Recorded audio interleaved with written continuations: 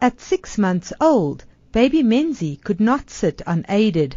That's when his mother, Patricia, not her real name, noticed that there was something wrong. So I go to hospital.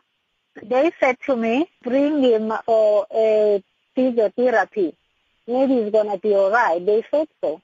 But the damage baby Menzi suffered happened in the womb and could have been avoided if doctors had acted in time. In June 2000, a heavily pregnant Patricia rushed to the Charlotte Matkeke Johannesburg Academic Hospital complaining of dizziness and abdominal pain. Baby Menzi's placenta had broken away, depriving him of oxygen. This is typically an emergency situation, but doctors only intervened 2.5 hours later. Menzi developed cerebral palsy and is now completely reliant on his mother and a small disability grant. I'm not even working.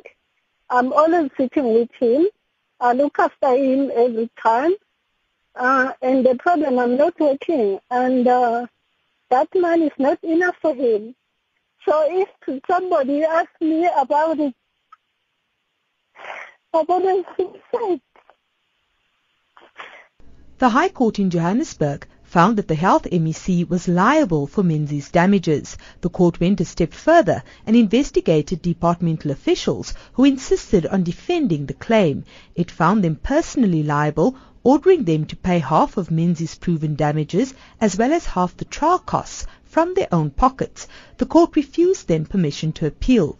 They lost a similar petition to the Supreme Court of Appeal, or SCA, and were later turned down by the judge-president of that court. In a last-ditch attempt to avoid paying up, the officials have now approached the Constitutional Court. Menzi's lawyer, Justice Ramsamy. It's just going to be another delay.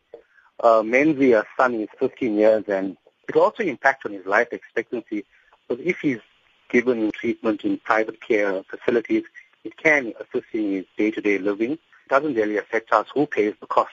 The main thing is that we want the liability judgment so we can move on to quantum and get compensation for Menzi.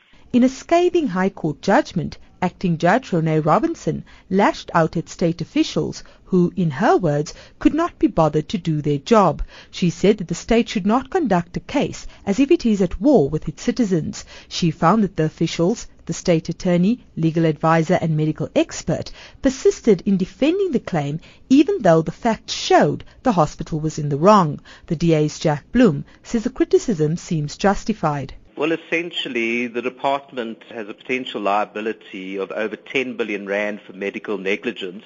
It's a huge amount of cases, and the key thing is that the department has not won a court case in the last 5 years. In her judgment, the acting judge noted how Patricia would carry her teenage son to court on her back. The slightly built woman had to cradle him on her lap.